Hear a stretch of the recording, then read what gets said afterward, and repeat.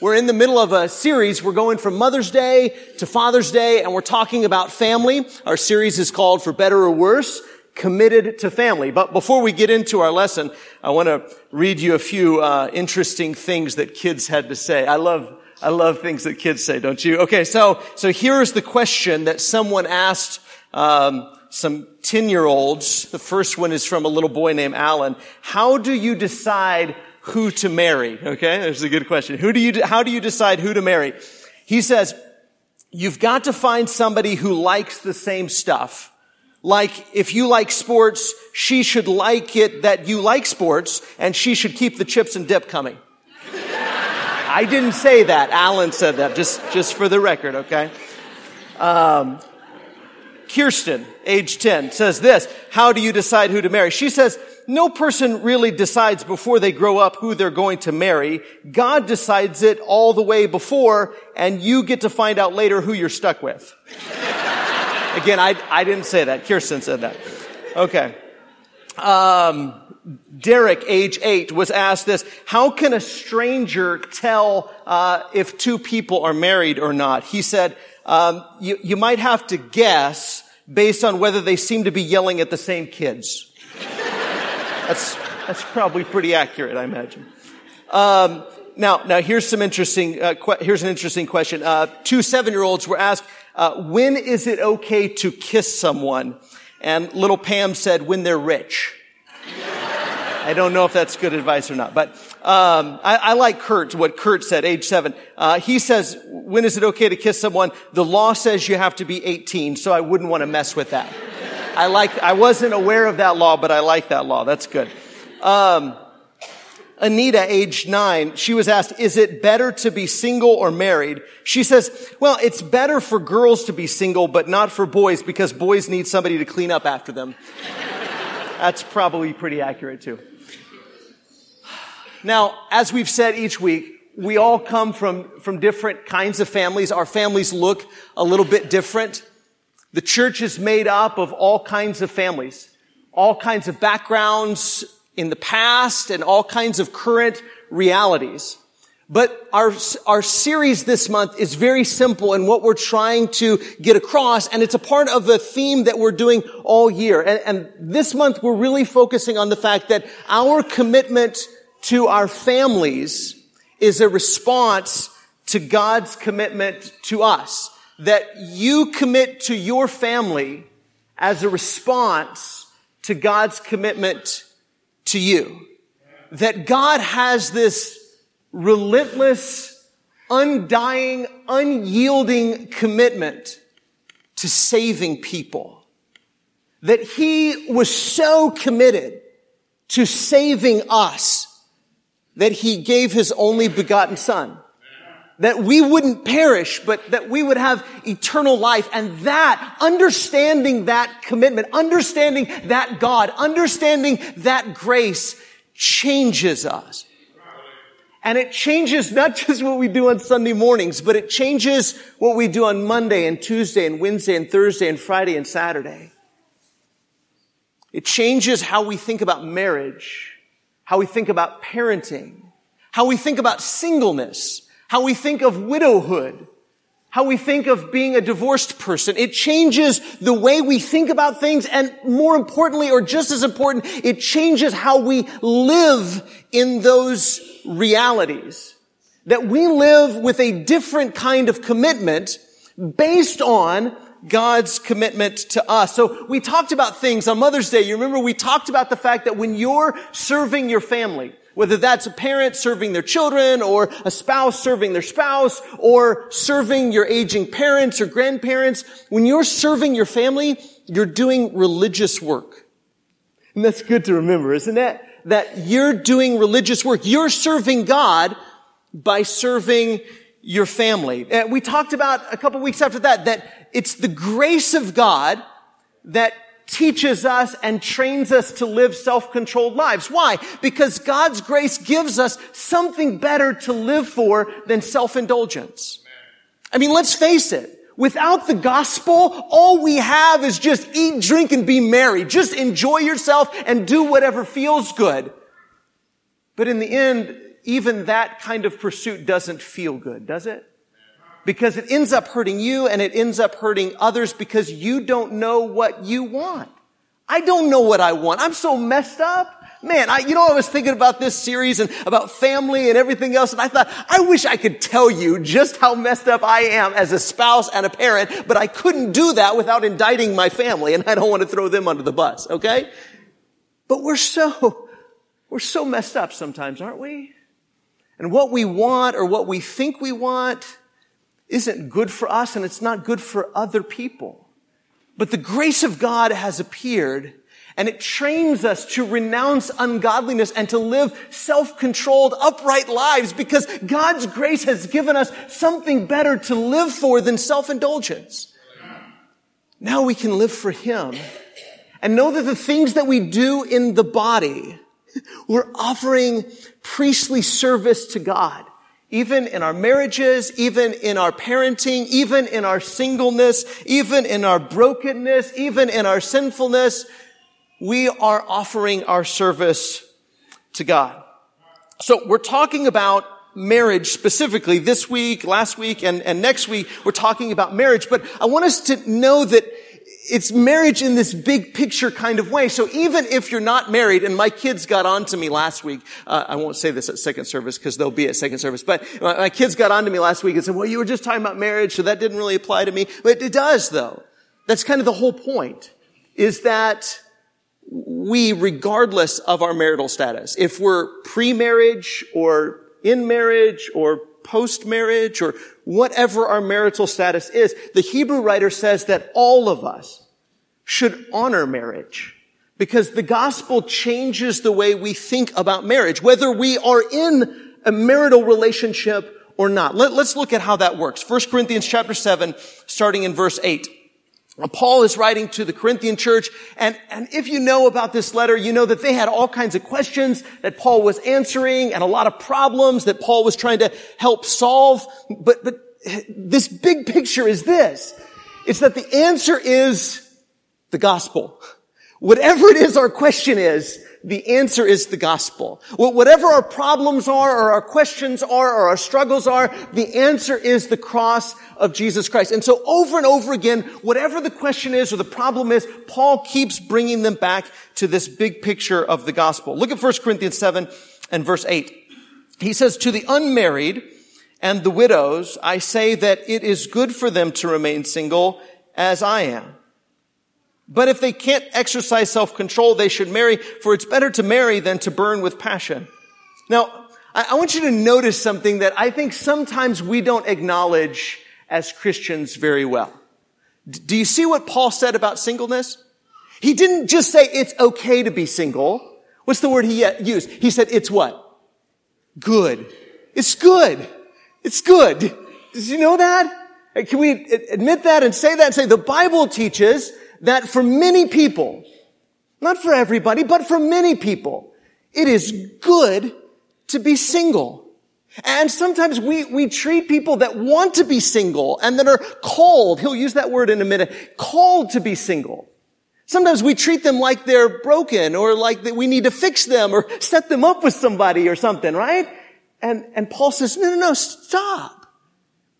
The gospel changes how you think about things. It's actually good. So he says to those that are unmarried and even to the widows that have lost their spouse, he says, it's good to remain single. Paul himself was single. And he'll go on later in the chapter. We won't get that far, but he'll go on to say why it is that for many people it's good to be single. He says, because if you're married, I mean, you got to kind of take care of your family relationships and your spouse, and you have to be anxious about pleasing them. But if you're unmarried, you don't have to worry about that. And then you can fully focus on the things of the Lord, how to please the Lord. You can focus on how to be holy in body and spirit, he says. He says, I say this for your own benefit. Not to lay any restraint upon you like, hey, you can't get married, but I say this for your benefit, and to promote good order and to secure your undivided devotion. Listen to that. Your undivided devotion to the Lord.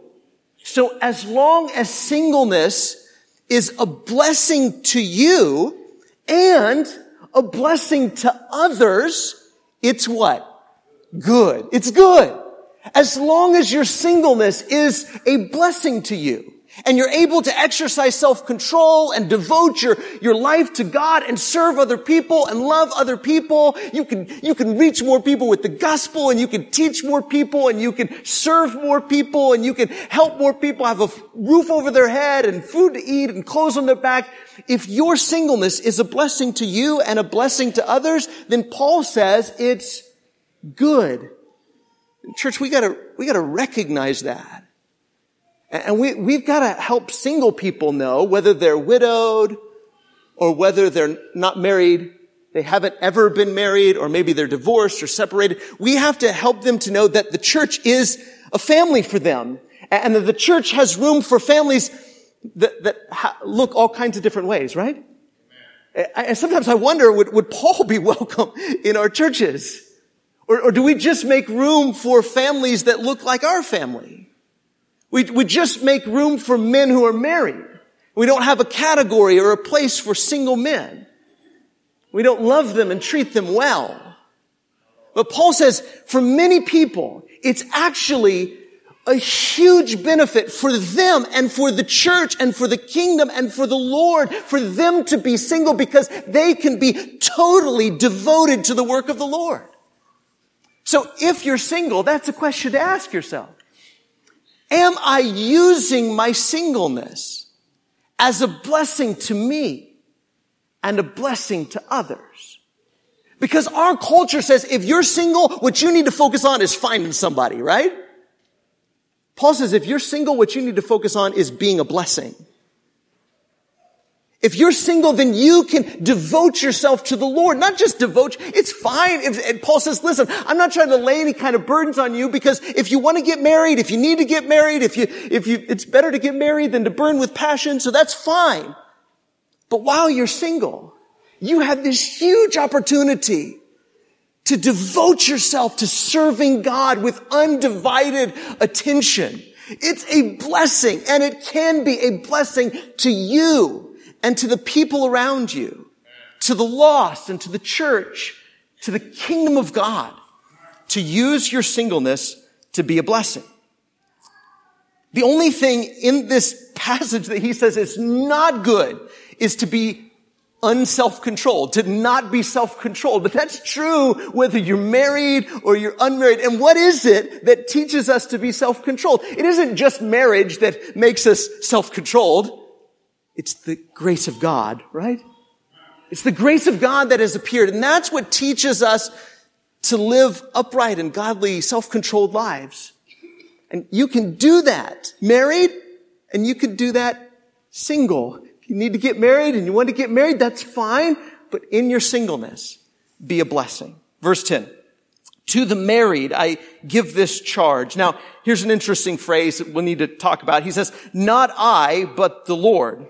And I think what he means when he says this kind of thing is, this is from me and this is from Jesus. I think he's saying that these are things Jesus talked about in his ministry. And so you know that because the apostles have told you what Jesus talked about in his ministry. So Jesus said this, not me, right? And then later on he'll say, now Jesus didn't talk about this. This isn't directly from him. This is from me. And I think when Paul writes things, and he'll say at the end of the chapter that he has the Spirit of God, he's an apostle of Jesus Christ. So he's saying, this is my apostolic instruction to you, and this is Jesus' instruction to you, straight from his mouth. So he says, to the married, I give this charge, not I, but the Lord. The wife should not separate from her husband.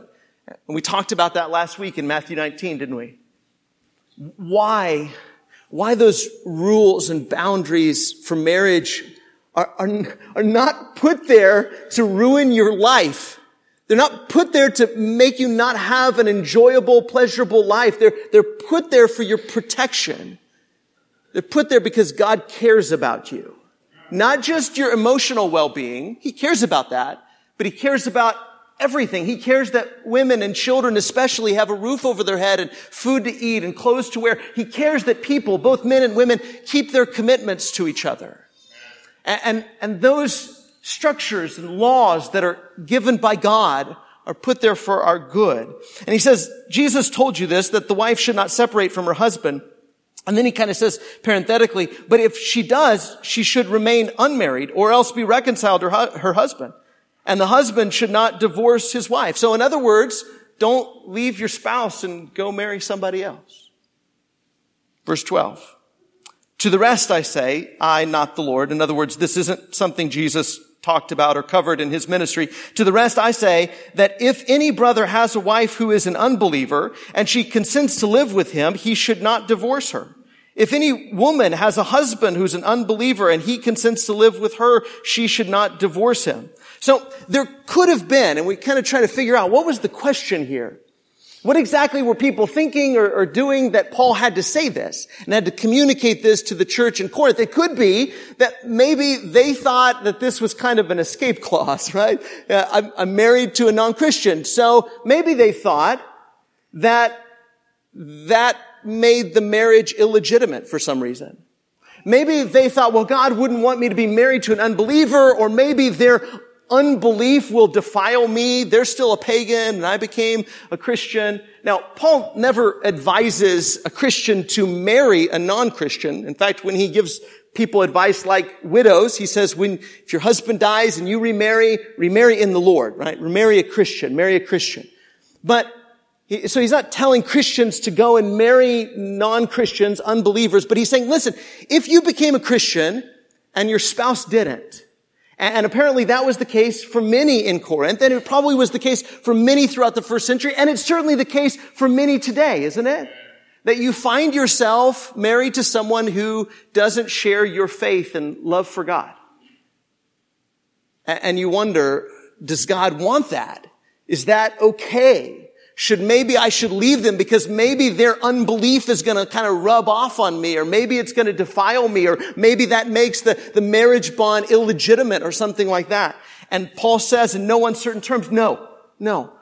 Stay married to whoever it is that you're married to, stay married to them. In fact, that's going to be the theme throughout the book. Whatever condition you found yourself in when you became a Christian, stay. Don't suddenly leave your spouse because you became a Christian. The gospel shouldn't spread somewhere and break up families. The gospel should spread somewhere and make families stronger. Amen? And he says, stay married. Even if your spouse isn't a believer, stay married to them. Verse 14. Here's why. For the unbelieving husband here's an interesting term, is made holy or sanctified. Set apart in some way. Now, he's not saying that they're saved. He'll get into that in just a second. But he's not saying that they're saved, but he's saying somehow, in some sense, that when a Christian is married to an unbeliever, that unbeliever is set apart from the rest of humanity. It is made special. Why? Because of their connection to this believer. Connection to this Christian. So, in other words, it's not their unbelief that has to defile you. In fact, it's your belief that can change them. It's your Christianity. It's your holding to the gospel of Jesus Christ that can influence them. And it sets them apart from the rest of humanity. They're special. Why? Because they're connected to you. That's good news, isn't it? If you're married to somebody who doesn't share your faith and doesn't love God like you love God, or doesn't believe what you believe, it's good news to know, hey, stick with it. Stay with them, because they're made special. They're sanctified because of their relationship with you. And the unbelieving wife is made holy or sanctified because of her husband. He says, otherwise, if your marriage to an unbeliever was an illegitimate marriage, then your children would be unclean. But as it is, they too are holy. They're set apart. They're different. Why? Because of their connection to a Christian. Do we see the significance of that? That everybody in your life, every unbeliever in your life, especially the unbelievers in your family, they have something special going on. They have a special connection to God. Why? Because they're connected to you. if you have an unbelieving spouse, they have a special connection to the love of God. They get a special window into the gospel of Jesus Christ. They get a window into who God is and what God wants for their life because they get to see you. You are bringing the light into their life. And it's not always easy, is it? It's not easy being married to someone that doesn't share your convictions and your faith and your love for God. But don't let that make you want to get out. In fact, that ought to make you more committed to the marriage because it is by connecting to you that they have a special connection with God. They have an opportunity to hear things and see things and experience things that they wouldn't get to see and hear and experience if they didn't have you in their life. You are blessing your unbelieving spouse. And you are blessing your children. And to a lesser degree, you are blessing every unbeliever in the world by your connection with them, right? I mean, your coworkers, to a lesser degree than your family members, but your coworkers and people at school with you, they're a little bit set apart because they get to see the love of God, the love of Jesus in and through you. So Paul says, don't walk away from your unbelieving spouse because as it is, they're kind of set apart because of their relationship with you. You are being a blessing to them. Look at verse 15. But if the unbelieving partner separates, let it be so. In such cases, the brother or sister is not enslaved. God has called you to peace. You can't force them to stay. If they decide they're going to leave, they're going to leave. God has called you to peace. So you can't be the kind of husband that's going to say, well, you can't leave. I'm going to, stop. The whole point is that through you, they see the love of God. And he'll go on in the next verse to say, for how do you know, wife? That's a good question, isn't it? Whether you will save your husband.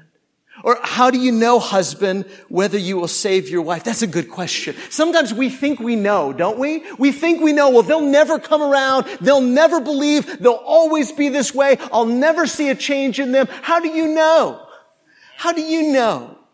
I've told you about my friend before, but my first preaching job, one of my very best friends there, his name was Carl. First time I ever saw Carl, he was a little bit intimidating. He's one of these big guys, used to be a biker, and he looked like he used to be a biker, and he was kind of an intimidating guy, and I heard his story that for, 30, 40, 50 years, his mom invited him every morning to go to worship with her. She was a Christian. Her husband wasn't. Her son wasn't. But every Sunday morning she'd go to worship. Time again. She'd invite him, Carl, come with me to worship. Come with me to worship. Come with me to worship. No, Mom, not today. No, Mom, not today. No, Mom, not today. No, Mom, not today. He was probably 40 or 50 years old. Finally, one Sunday morning, he said, I'll go. He went. He was baptized into Jesus. He became an evangelist, reached out to the prisons in our area. Amazing, amazing man, amazing story. And then not too long after that, her husband, Carl's dad, also became a follower of Jesus. We're talking about people that were in their 60s or 70s or 80s, I don't know, but listen, how do you know? How do you know? You're so confident that you won't ever get through to them. You're so confident that they won't ever believe. You're so confident that they'll never respond. And maybe you're right, but you don't know. How do you know, wife? How do you know, husband? You might be their salvation. Their connection to you might be the way that they hear the gospel. And for many of you sitting in this room this morning, that's your story, isn't it? That you would never have known the gospel of Jesus if you hadn't met your spouse. Because you met them and you met their family, you saw a glimpse at what could be. You saw a glimpse of God's love and you saw a glimpse of God's grace and you were set apart from the rest of humanity because through them you had the opportunity to see and hear and experience the love of God. And do you not see that that's the gift that you're giving to everybody in your life, especially to the unbelievers in your family? Your spouse, children, your grandchildren, your uncles, your aunts, your cousins, your nieces, your nephews, your grandchildren, whoever it is, they are set apart because of their connection to you. So instead of making it that you walk away from them and say, I don't want your uncleanness to rub off on me, I'm going to kind of distance myself from you. This truth ought to draw you a little bit closer to them. Because how do you know that you might not be the way that they hear the good news of Jesus? Look at the last verse and then we'll close. Verse 17. Only let each person lead the life that the Lord has assigned to him and to which God has called him. This is my rule in all the churches. So Paul's going to go on to say, if you're married, no matter who it is you're married to, stay married. And if you're single, it's okay if you stay single. You don't have to, but it's okay if you stay single. But I think the overarching thing here is that we need to be committed to being a blessing in the life you are called to live. Whatever that life is, whether it's a life of marriage or a life of singleness, whatever your life is, and maybe this season of your life is different than the previous season. Or maybe this season of your life is different than the season that's coming up. But whatever life God has called you to live, be committed to being a blessing. Because our tendency is just to chase a better life, isn't it? Our tendency is just to change our marital status. We're trying to find a way to get out of our marriage, or we're trying to find a way to get into marriage. We're trying to find a way to change our life. And Paul says, my advice to you is to stay on the path you're on. Live the life you were called to live. Be the person you were before you became a Christian, but now be a blessing to everybody in your life. Because how do you know? How do you know that you might not be their salvation? You might not be the one who will help them to see and to hear and to experience the grace of God. You are the light of the world. You are the salt of the earth. And can you imagine, church, can you imagine if we really took this to heart? If God's people decided, instead of being like the rest of our culture and the rest of the world, we're going to decide that whatever life it is that we have, we're going to use it to bless others. Whatever relationships God has blessed us with, whatever relationships that we're struggling in, we're going to be committed to those relationships and committed to being a blessing to the people in our lives, whether that's our spouse or our children or our grandchildren or our grandparents, whoever it is, we are committed to blessing them because God has blessed us. We are committed to being a blessing to them because of God's commitment to us. Whatever life you're called to live, live it and be a blessing in that life. And in church, we all know that we've fallen short of this already, haven't we?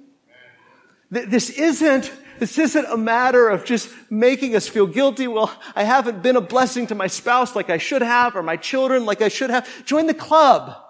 None of us have. We've all fallen short.